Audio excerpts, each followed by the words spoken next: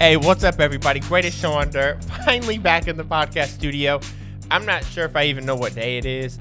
It's September 9th. Holy crap, it's September 9th, 2020. How you guys doing out there? It's been about, I think 3 weeks since I've recorded a podcast. It's been a minute. Having a 7-month-old, man, is hard work. And it's difficult to get in the podcast studio. It's a learning experience having a kid. And I understand why my parents smoked so many cigarettes. It's rough, man. And I only have one kid. You know, there are people out there with like 3 kids. I don't know how they do it, but she's such a sweetheart, dude. Like, I love hanging out with my daughter. So it's hard to get in here and record a podcast. Then after she goes to bed, like, I'm just thoroughly exhausted. You know, I'll be 37 in October, and I do not have the energy that I did when I was 27 years old. It's rough, you know.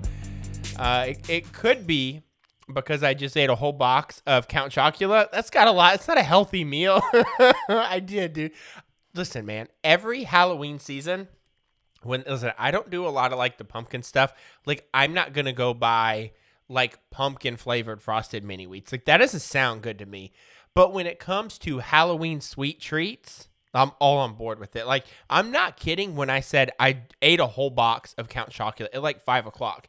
My wife and I went to the store before we picked up our daughter from her grandma's, and we grabbed a box of Count Chocula. Each of us grabbed our own box because she likes it, but she knows that I eat it all in one sitting, right?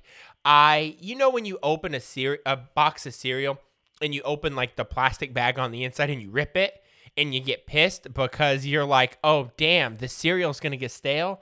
To me, I don't give a shit because I know when I open the Count Chocula, I'm eating it all in about 2.5 bowls. I just get a big bowl, whole milk because I'm a man, and I eat all the Count Chocula, and it's the best cereal in the world.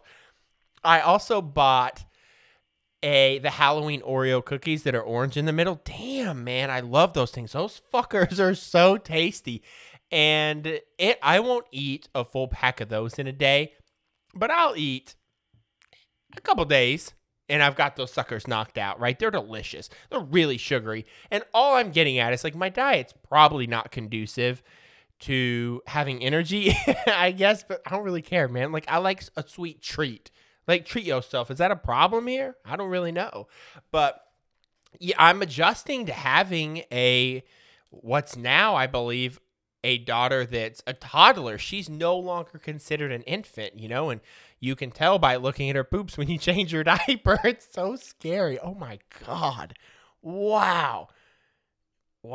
Should give me a run for my money, man. Yeah, but I say that, and I'm like, yeah, I definitely know why my parents smoke so many cigarettes. And now I understand why when I asked my mom for a drink of her water, that she wouldn't let me have a drink of her water because there was probably vodka that she was drinking. Kids, man, holy cow, dude. But we are, dude, I'm happy to be back, man. This is good stuff. I'll be honest with you. I have not had a chance to watch a lot of baseball. I've been watching some old baseball games. I haven't watched a lot of new baseball games. And what's funny is since I've been watching so many old baseball games, I can only make this work during quarantine, but I have a mustache now. Now I've got like a trimmed beard, but I've got a full mustache, like a full mustache, and I'm loving it. Like, I got a mustache comb, and I comb it everywhere I go to flaunt it. You know what I'm saying? Like, when my wife comes around, like, I'll comb my mustache and be like, what up? You know what I mean? And, yeah. It loves the mustache, dude. She hates it. Dude, but, like, having a mustache is just, it's a completely different feeling. Having a mustache is similar to, like, getting a face tattoo. You know what I'm saying? Like, when you have a good mustache, which I feel like I have, it's thick, I can comb it over my lip, and it's full, right? It's up there with a Tom Selleck, Phil Garner mustache, right? Like, it gets all kinds of food stuck in it, and honestly, so much food gets stuck in my mustache, when I get the food out of it, I eat it because it's a sizable portion, and I'm not about to let that food go to waste. It's really good stuff. But like having the mustache, like I feel like a real man. I feel like Al Raboski. I feel like I could fix anything with a mustache. I feel like I could rebuild a carburetor on a 350 Chevy engine out of a 72 C10. I know I could do it, right? Like now, like I carry a pocket knife with me everywhere I go because I have a mustache now. And I feel I got a Gerber. I got it right here. Listen to that. Hold on.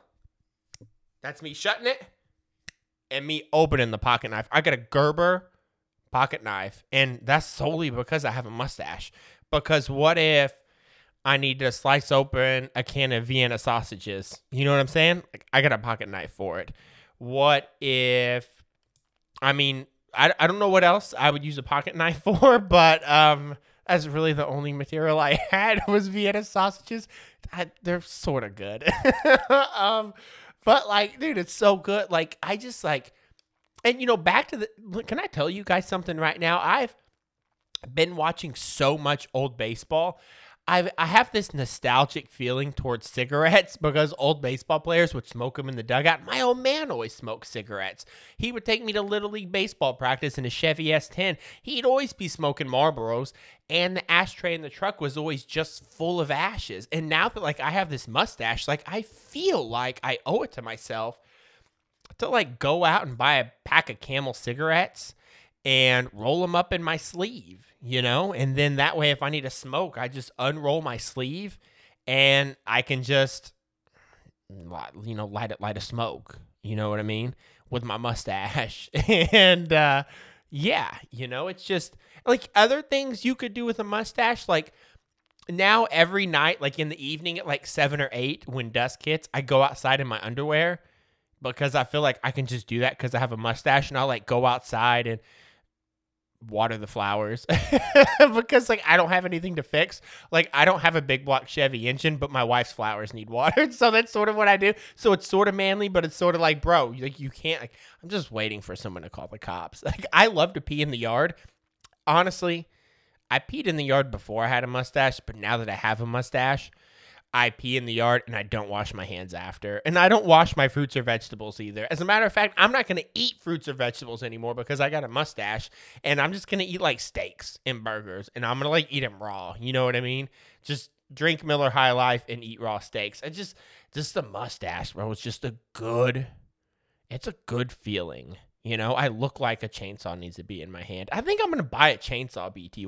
By the way, like, I think I need a chainsaw. I think I want to buy a chainsaw. And I just have to like, I think I'm a dad now. Don't you think like every dad and every husband probably needs a truck and a chainsaw?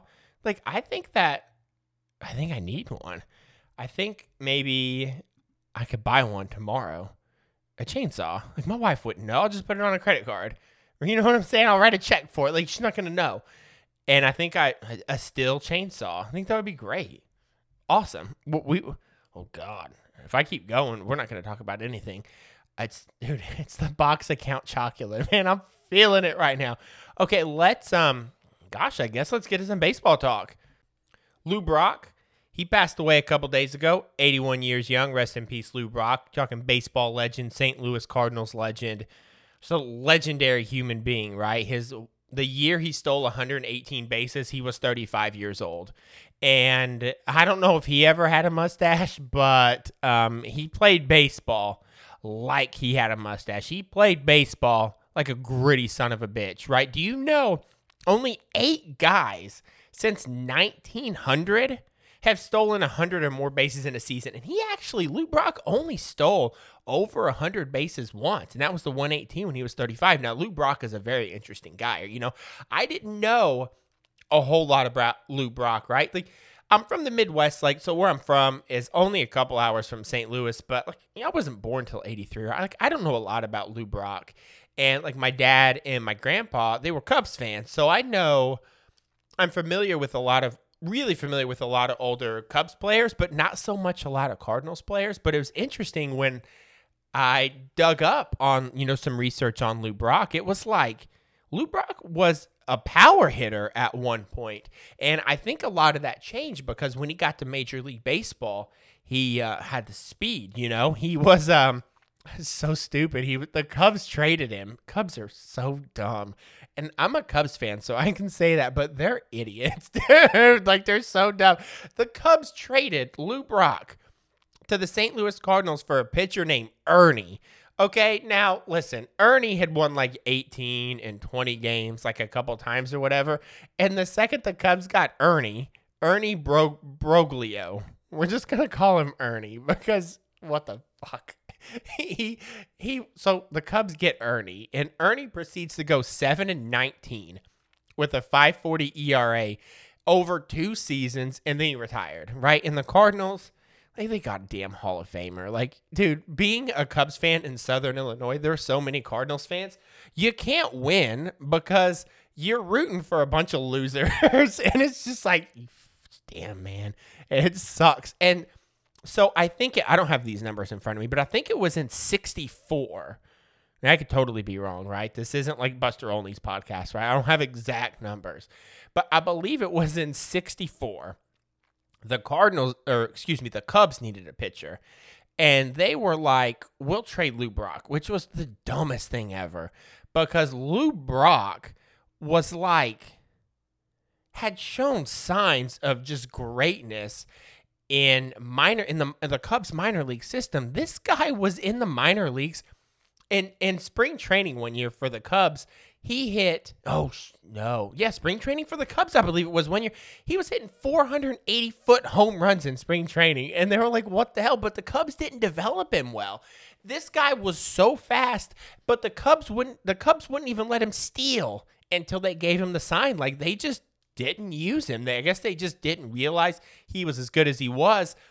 But the Cardinals knew how good Lou Brock was because every time the Cubs would play the Cardinals, Lou Brock would fucking torch the Cardinals.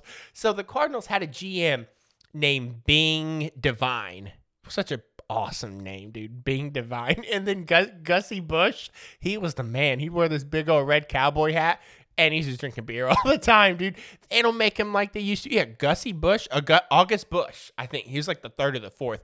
But I think his name was Gussie Busch. That's what he went by. And he always wore this big-ass red cowboy hat with a Cardinals emblem on it. Dude, one of the most legendary baseball owners in the history of the game. But either way, so his GM, whose name was Bing, he was like, I'll trade Ernie for Lou because Ernie's probably getting old.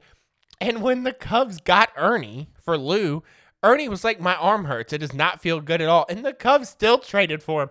And then the Cardinals are over here like, bro, Lou Brock torches us every time we play you guys. So, yeah, we'll take him and you can have Ernie because his arm hurts anyway. So, whatever. And the Cubs were just like, okay, I'll do it. But Lou Brock was...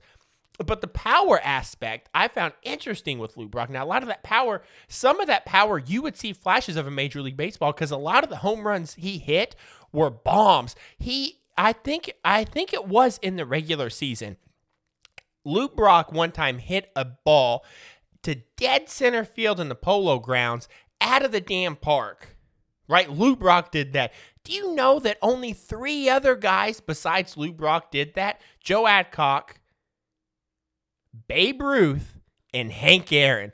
Those are your guys that hit a baseball that hard and that far in the Polo Grounds. Power Lou Brock had, but the speed was nuts. So, like I said, when Lou was with the Cubs wouldn't let him steal unless they gave him the sign.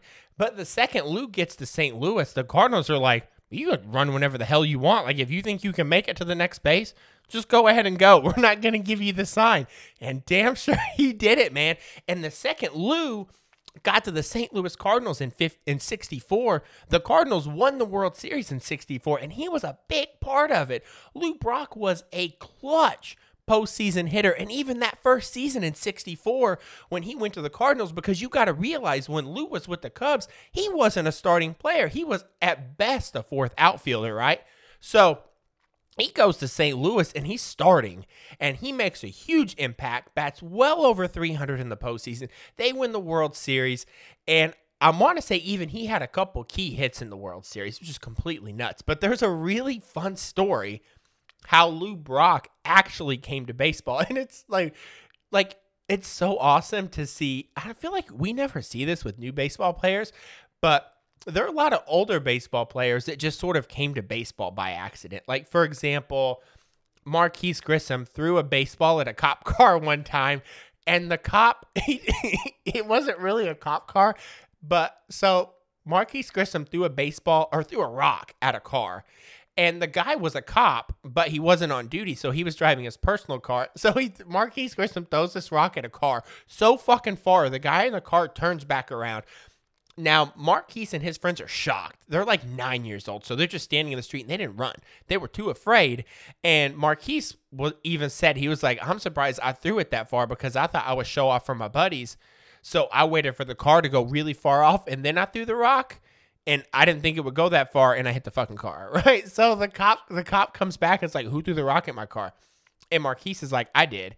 And the guy's like, dude, I won't tell your parents if you come play on my Little League baseball team. And that happened. That dead ass happened. That's verified, right? And something like that happened with Lou Brock. So Lou Brock is like 9 years old, right? And I guess during PE, he was throwing spitballs. And he got in trouble. Right?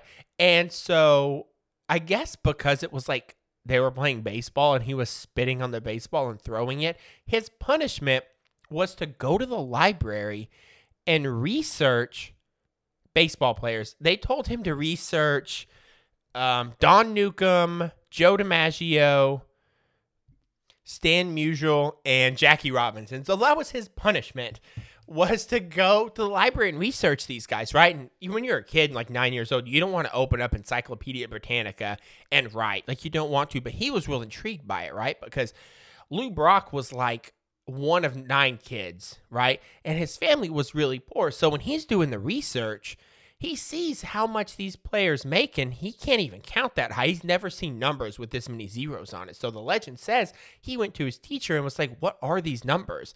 And so the teacher was like, that's how much they make a year. And he's like, well, I want to play baseball then because my family's poor and I don't want to live like this, right? But as it turns out, he didn't actually start playing baseball until like his freshman year of high school. Like, I guess it just didn't happen. I don't know if it was like a barrier to entry or if he was doing other stuff or he just didn't do it. I'm not too sure. But I think it came down to he tried out for the team his freshman year of high school, and his coach said he only made the team because he could throw the ball farther than everyone else. Like, he was like Uncle Rico, and the coach was like, oh shit, like he can throw a baseball really far. Like, I gotta have this guy on my team. So freshman year he plays, but if I remember correctly, like, he doesn't do that good. Like, it's just not really it. But this guy had never played organized baseball before, so I think he batted like 200 or something like that, right? But his sophomore year, dude, he's cranking out home runs, bats well over 500, and that's it. So he has a good high school career,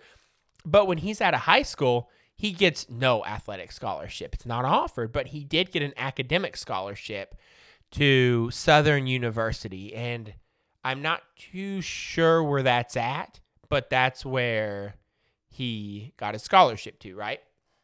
And his first or second semester in college, his grades were dropping, right? He couldn't keep up with the curriculum, and he was about to lose his academic scholarship, but he wanted to go to college, but he couldn't afford to go to college. So his freshman year of college, he went to try out for the baseball team because he needed to go to school, right? And so he goes to the tryouts for like the first 2 days, and they have no interest in him. Like, no interest at all. The coaches don't want him.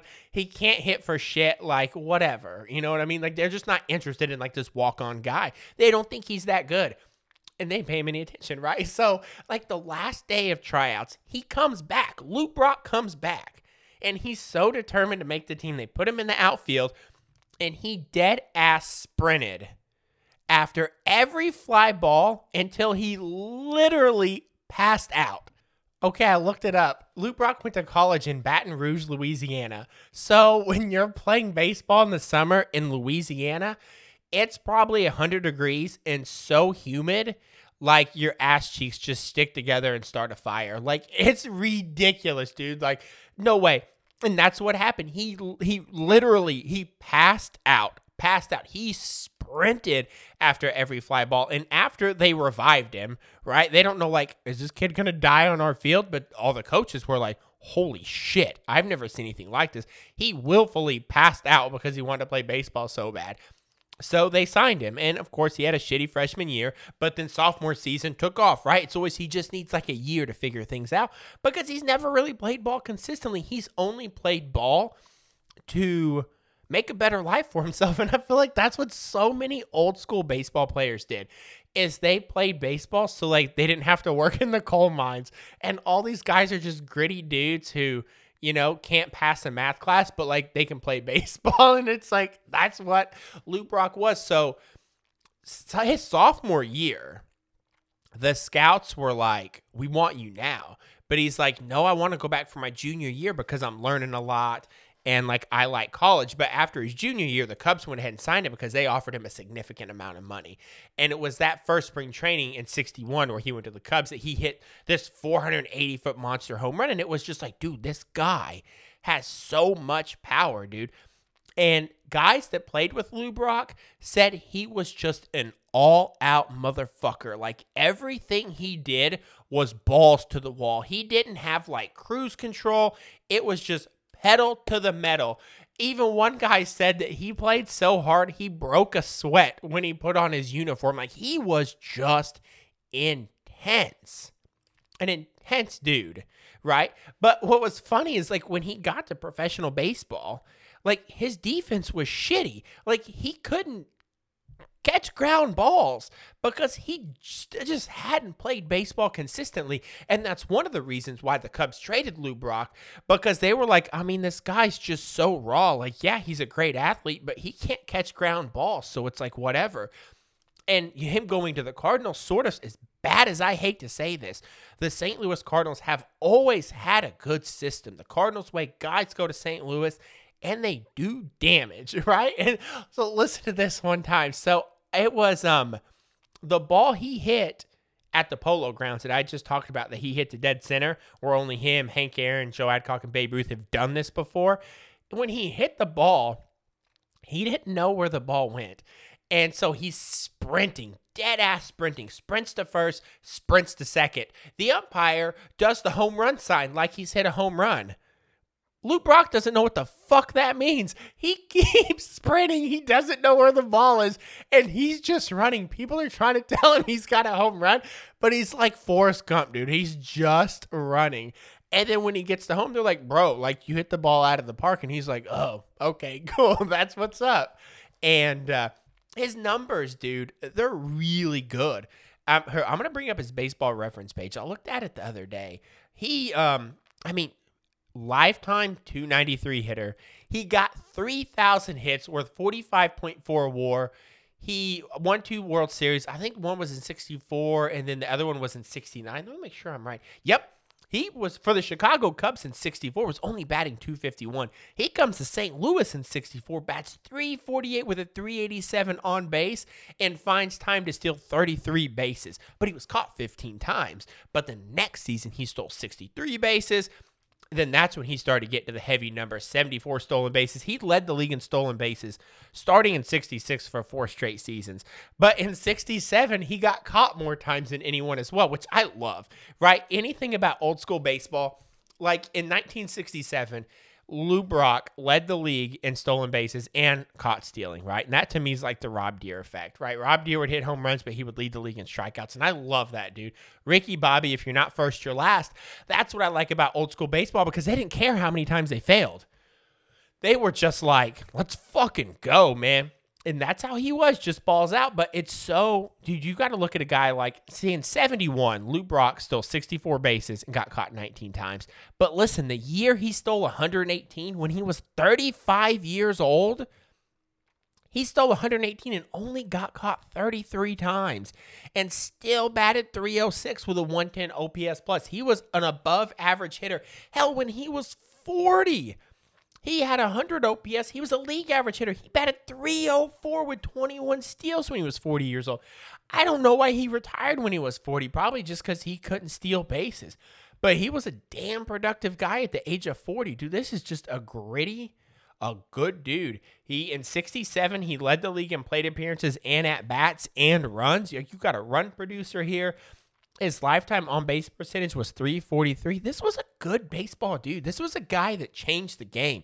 He brought excitement, to the league, right? In 1964, I think the Yankees were probably favored because when the Cardinals beat the Yankees in 64, that was sort of the end of the Yankees' third dynasty. So after 64, I don't know if they went to the World Series until the 70s, but including 64 and before, they were going to the World Series like every year. They'd win some, they'd lose some, but like they were loaded, right? And still in 64, I think the Yankees still had like Mickey Mantle and Roger Maris, and they were hitting, right? They were good guys.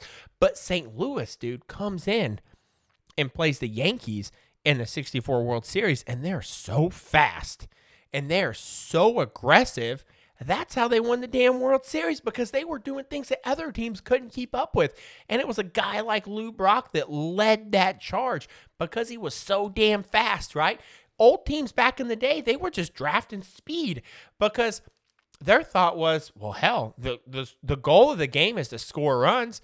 We just got to get a bunch of fast guys. And I love that style of play. And I know I say this probably every other episode, but I firmly believe that style of play will come back, and this thing's going to come full circle, right? You got guys for the Yankees, muscle-bound dudes like Judge and Stanton that can put up huge offensive numbers, but they can't stay healthy, right? You ever seen Gaylord Perry's body? He looks like Al Bundy, right? He didn't keep to no diet or physical exercise regimen, and he pitched till he was 45 years old. Real weird thing goes on about these guys doing Pilates and having six-pack of abs, and they strain a calf and they're out for 8 to 28 weeks. Like, what the fuck, right?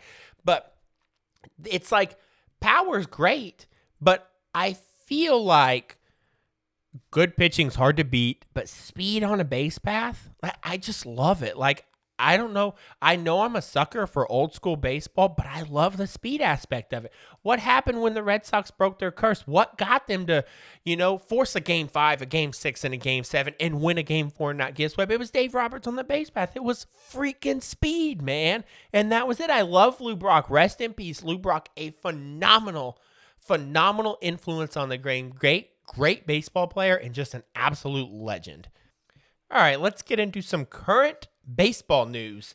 There is a push within Major League Baseball to retire Roberto Clemente's number 21 across Major League Baseball and retire it just like Jackie Robinson's number 42. I am 110% on board with this. Roberto Clemente was a gritty son of a bitch. He meant a lot to the game of baseball, and simply put, he was a sweetheart. This is a guy who, one time he joined the Marine Corps Reserve in 58 in the offseason and served a 6-month active duty commitment and got jacked, gained 10 pounds, and trained like a fucking Marine in the offseason. It's like, who does that, man? He one time robbed Willie Mays of a home run and crashed so hard into the right field wall that he had to get 5 stitches in his chin, and the people that saw the catch said it was one of the most frightening things they had ever seen.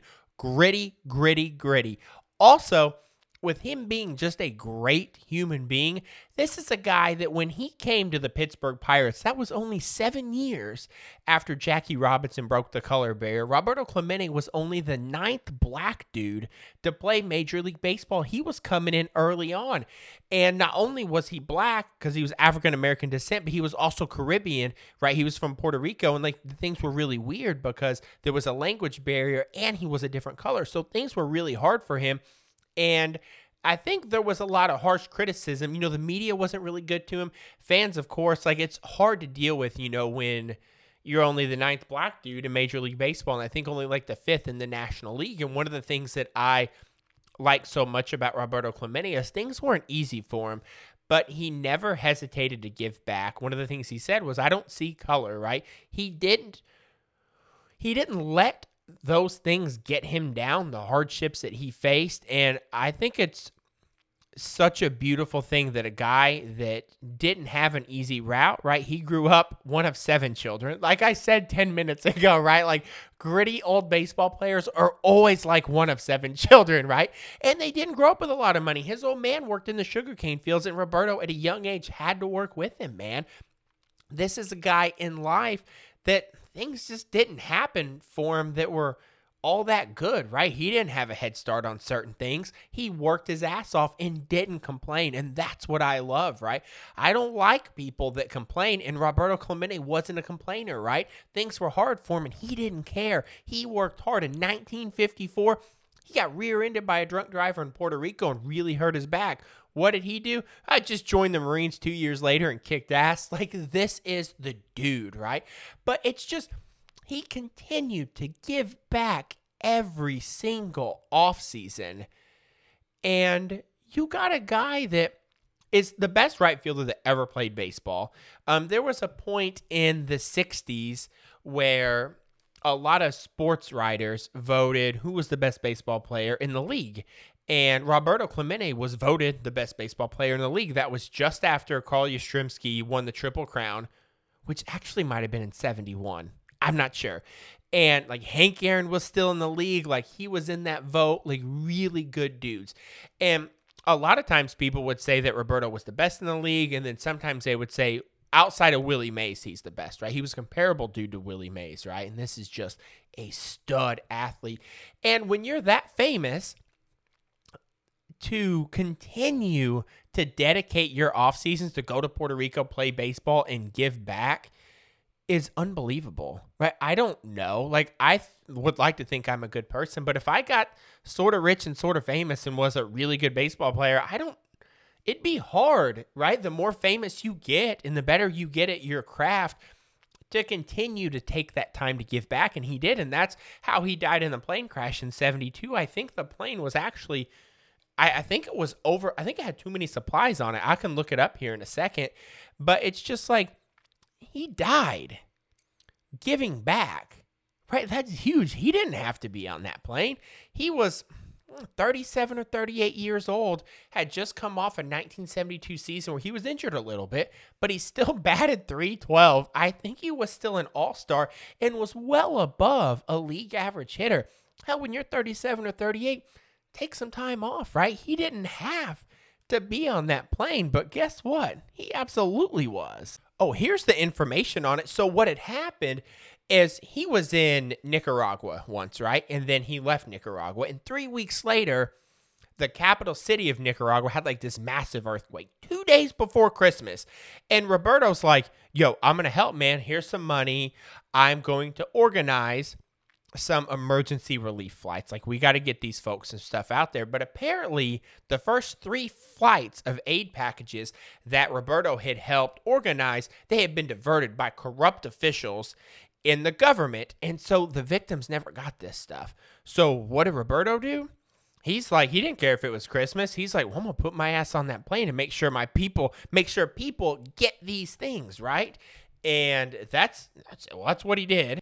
And again, like, he's from Puerto Rico. Nicaragua was not his home, but it's like everyone was his people, and he did it, right? Like, if an earthquake had probably happened in California, like, he probably would have helped people, right? Like, this is just huge. So he gets on the 4th flight, and this is New Year's Eve, and the plane itself had already had a history of mechanical problems and an insufficient number of flight personnel. Oh, I guess they didn't have a co-pilot or a flight engineer on the plane, but the plane was overloaded. So immediately after takeoff, it crashed in the ocean because the engine failed, right? And that's what he did. Like, he was a take charge guy who always saw a problem and did what had to be done, right? He played that way, from the time of joining the Marine Corps for 6 months and, running into the wall and having to get 5 stitches in his chin because, as the people that saw it said, it was a frightening collision with the right field wall, to when he was a kid and worked in the sugarcane fields.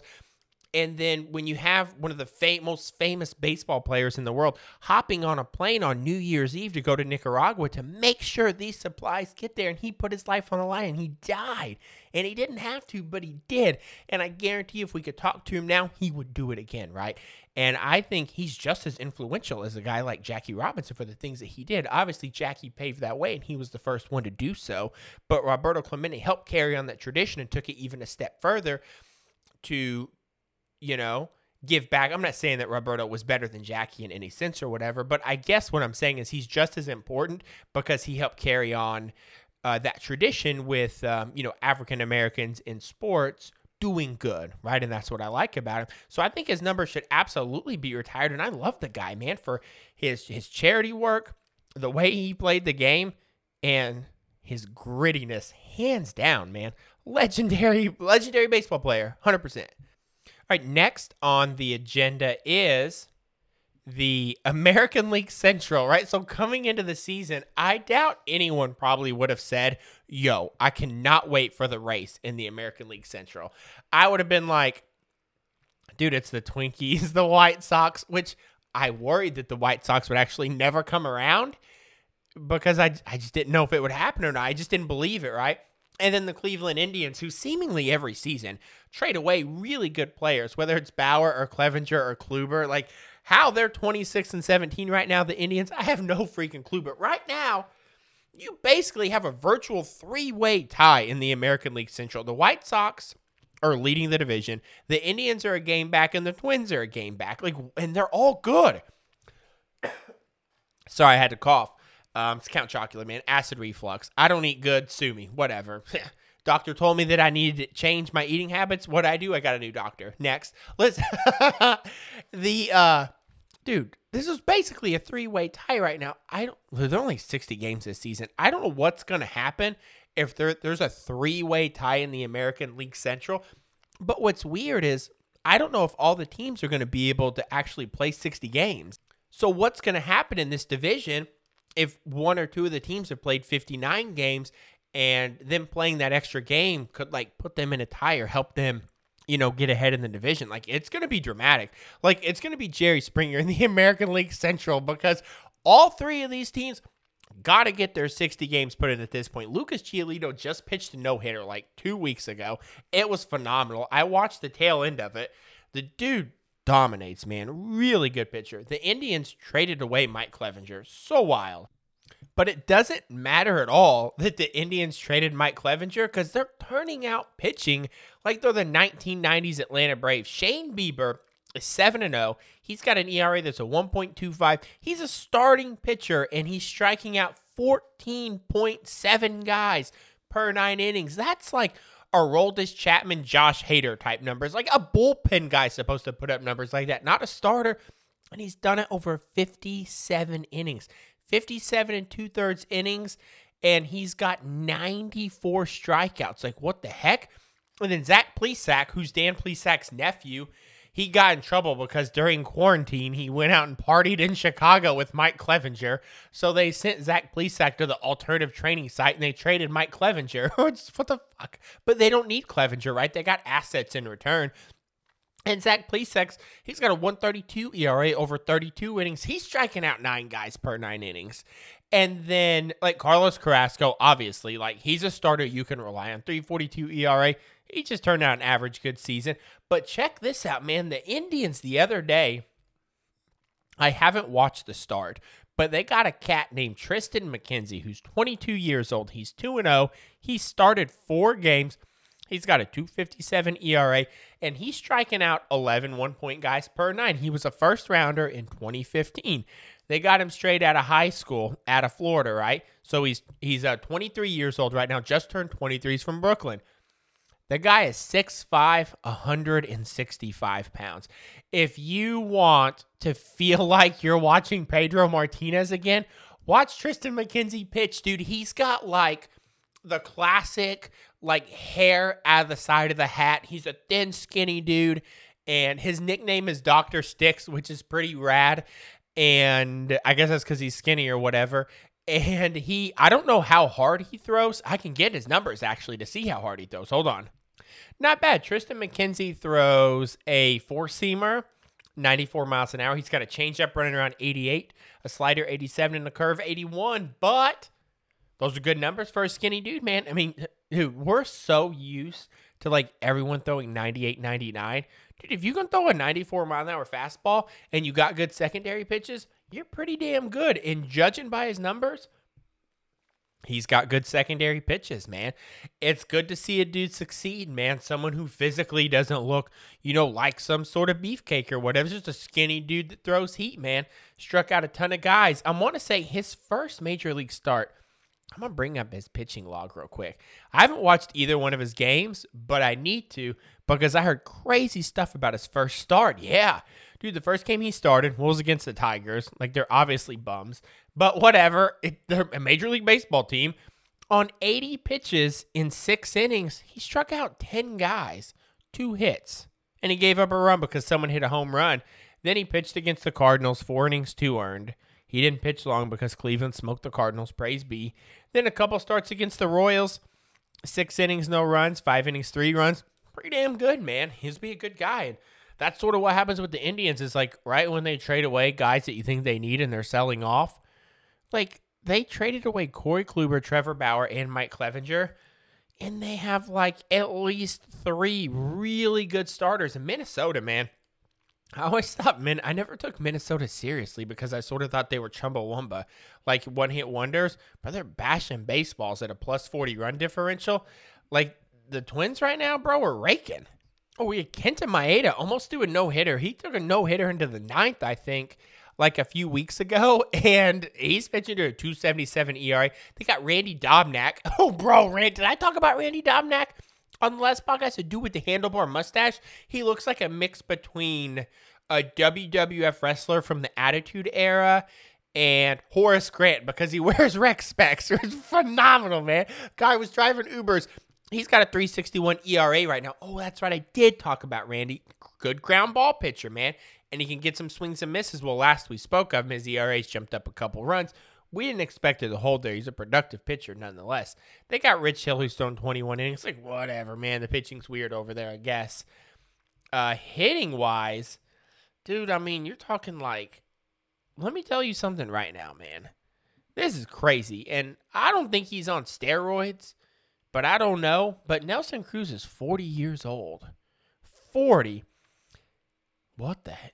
40 years old, Nelson Cruz. He's batting .342. He's leading the league in on-base percentage with a .432 on-base percentage. He's got 15 home runs.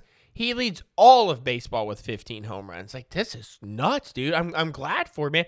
416 home runs, man. This is a guy that's really come on. And how late is this guy going to play? Like, I love now, in this day and age, when you get guys that can play well into their 40s. Like, just a week ago, Adam Wainwright threw a complete game on 127 pitches. And he's like 37 or 38 years old. I absolutely love it, man. It makes me want to watch these guys because they're defying all odds, dude. It's who was the third baseman for the Rangers that just retired? What's that guy's name? Adrian Beltre. He played till he was like 40 or 41, got 3,000 hits, dude. He's gonna be a Hall of Famer, man. I love it.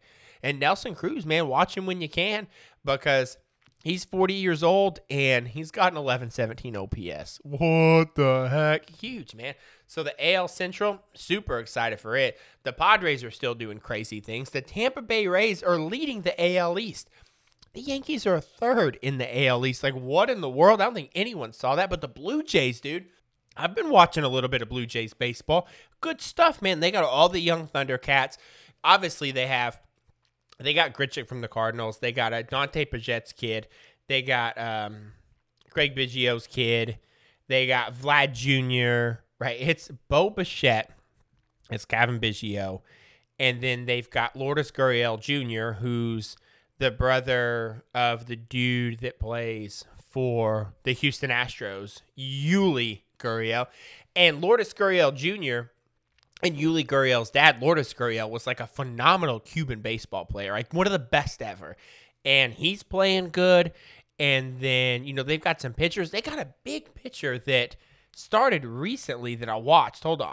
I never remember names, kids. What are you going to do with them? But I saw they had a top prospect starter pitch the other day. What was that guy's name? Nate Pearson. Big Nate Pearson. The dude is 6'6", 250 pounds. He was a first rounder from 2017. He's not really pitching that good. I think he had one good start, but now has like a 6.61 ERA. Thank God it's not 6.66. And then also, the Blue Jays for like the last 3 years, right, had a guy named Teoscar Hernandez who would bat like 200, hit some home runs when he would connect because he's got an exit velocity that's just outrageously fast, right? So he'd be like a 200, 230 hitter, hit some home runs when he connected. But this year at the age of 27, he's batting over 300. He's getting on base more. He's connecting when he's got 14 home runs right now, which is one shy of Nelson Cruz, who's the major league leader, I guess, in home runs at 15. So, I mean, that's a good thing too. And the Blue Jays could do some damage. Maybe this season, like, I don't know. As I get, it's only a 60-game season, and I always said whoever wins the World Series, I want it to be a surprise.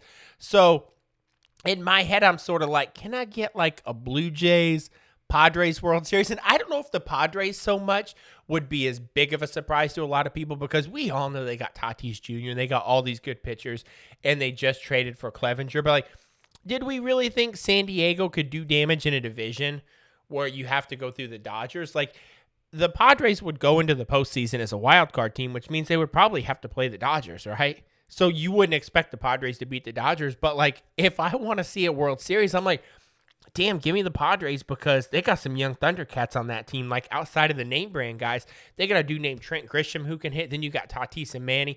A lot of good hitters on that team. They got Will Myers, who still doesn't wear batting gloves. Like, praise be. I wonder if Will Myers pees on his hands like Moises Alou did. Moises Alou didn't wear batting gloves because he would urinate on his hands and said it toughened them up. I don't know if he does or doesn't. I do sometimes when I'm not paying attention. It's wild. Can I get a Padres Blue Jays World Series? It would be fun. The Braves, they're leading their division, and they've also scored like 25 runs tonight. I can't wait to watch the highlight reel from that. They scored 11 runs in an inning. Yeah, right now as I record this, the Braves are beating, the Braves are beating the Marlins 25. Oh my God. The Braves are beating the Marlins 29-9 right now. Just call the game. Like, just call the game. That's sad, man. Why keep playing? It's nuts. Like, how the hell do you give up this many runs? They've scored runs in every inning but the first inning, the Braves did. Oddly enough, at halfway through the second inning, the Marlins were leading 2-0. And then they blew their 2-run lead. And now they're losing 29-9. God, I cannot wait to see that box score. Yikes. All right, Fernando Tatis Jr., he is... Okay, listen, the Padres uniforms are the best uniforms in all of baseball.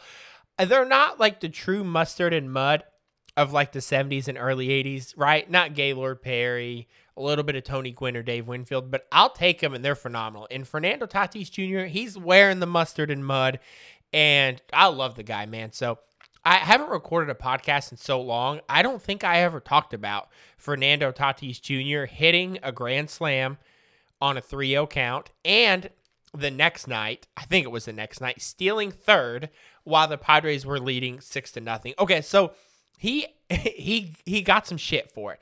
So apparently it's a 3-0 count, bases are loaded, and I think the Padres were up like 7-2 or something like that. So they had a good lead, but it wasn't a guaranteed lead.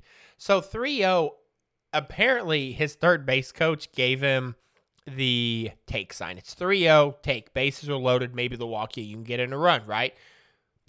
Have you ever seen Fernando Tatis Jr. hit? Why in God's name would you ever give this man the take sign with a 3-0 count and the bases loaded?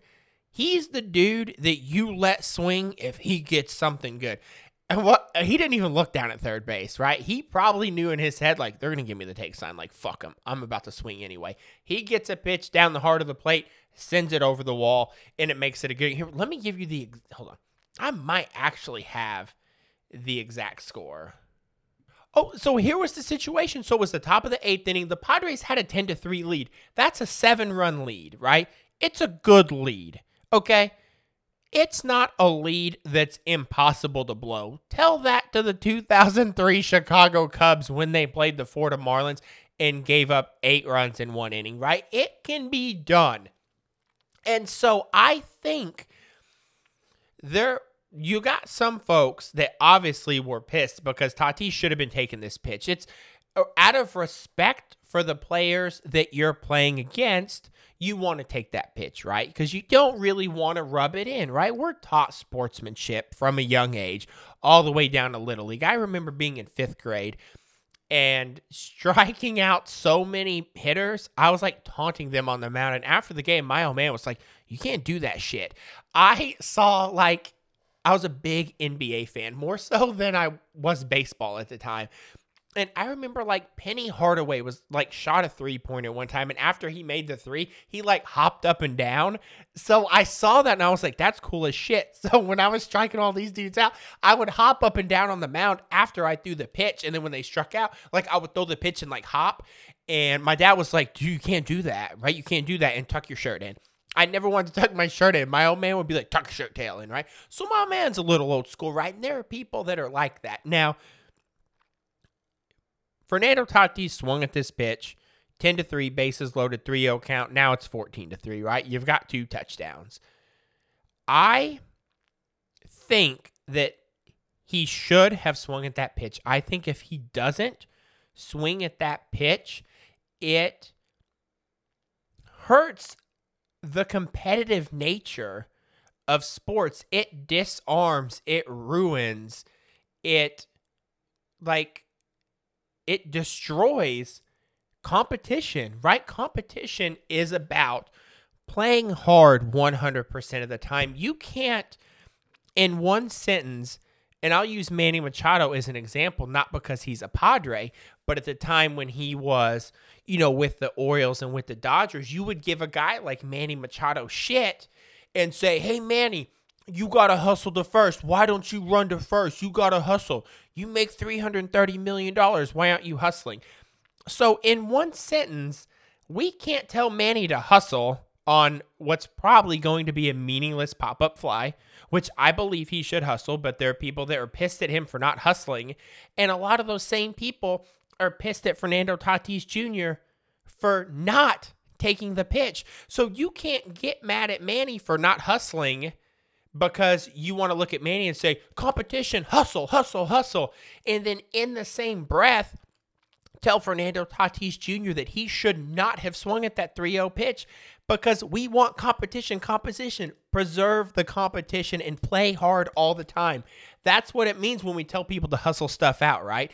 Brian Snitker, the Braves manager, last year benched Ronald Acuna because he didn't hustle out a hit because he thought he was going to get a home run and it got dropped and he only got a single out of the play, right? So we preach hustle, hustle, go hard all the time. But Fernando Tatis Jr. gets shit for swinging on a 3-0 pitch when he's going hard all the time. And then he apologized for it because he felt pressured to apologize for it for his coaching staff. If I was the Padres GM, I would fire the Padres head coach immediately because after the game, he said he didn't like that Fernando Tatis swung at that pitch. This is your star player. You die for this motherfucker if you have to. And he essentially, from how I take it, is he threw him under the bus because he did not stick up for his player post-game.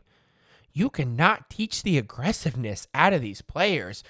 Absolutely not, especially when they're in their early 20s and they could be influenced. You cannot shame this kid.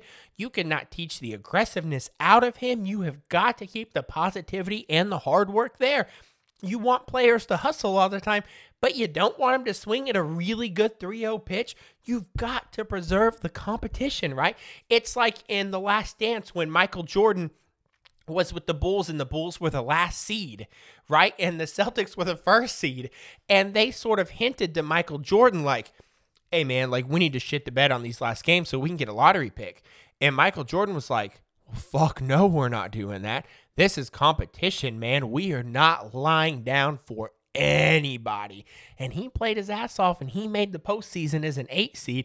And if the Bulls didn't make the postseason, they would have got a much higher pick. But Jordan said, fuck it, that's not how I play. I go hard all the time, every day, and this is competition. It's all left on the floor, right? That's how it is. That's how you want your players to play.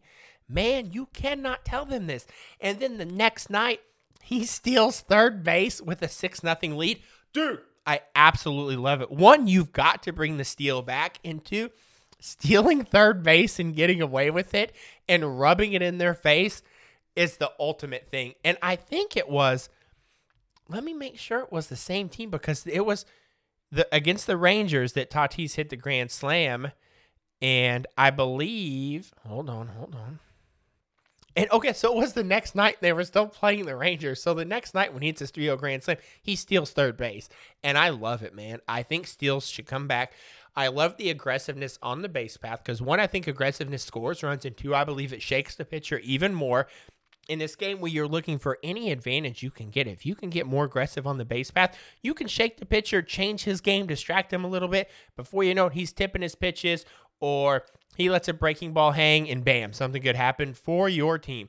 Stealing third, though, I absolutely love. That's the ultimate fuck you, because when you're on second, you're already in scoring position. Stealing third base is just a pure taunt. And I'm like, yeah, get that, son. Tatis Jr.'s the man, bro. I love him. All right, I'm going to end the show here. Thanks, everybody, for listening. We are at the 55-minute mark. If you've made it this far, thank you so much for listening to the podcast. If you follow me on social media, thank you for liking my stuff. If you don't, we are on Twitter. Twitter is Greatest on Dirt. Facebook is Greatest Show on Dirt. And Instagram is Greatest Show on Dirt. I'll post a pretty good amount of old school baseball stuff on there, some new school baseball stuff. I don't have a life outside of my wife and my daughter, so I find myself on YouTube watching a ton of old school baseball, and I absolutely love it. So Twitter, Greatest on Dirt, Instagram, Greatest Show on Dirt, and Facebook, Greatest Show on Dirt. Just search me. And otherwise, I guess I'll just stop talking. I'll try to record more. I just can't stay away from my daughter. She's so cute. If you have kids out there, like, isn't it the best thing in the world? Like, I absolutely love this kid. Like, she actually makes me want to record more podcasts and just do better. Like, she's just a ball of love, and I love it, man. But I will try to record more, and otherwise, I'll stop here. Thank you for listening. Have a phenomenal rest of the week. Today is Wednesday, so by the time you get this, it'll probably be Thursday. And if I don't talk to you before then, enjoy your weekend. Fall's around the corner. The weather's starting to get cold. Get outdoors. Have some fun. Enjoy time with your friends and family. I think the quarantine stuff, hopefully this stuff's about over. I've been getting out basically like normal. Some reservations because of my daughter. But she's 7 months old and can now handle a fever if she got a fever. So, yeah, that's pretty much it. So enjoy your time, guys. And until next time, we'll see you then. Thanks. Bye.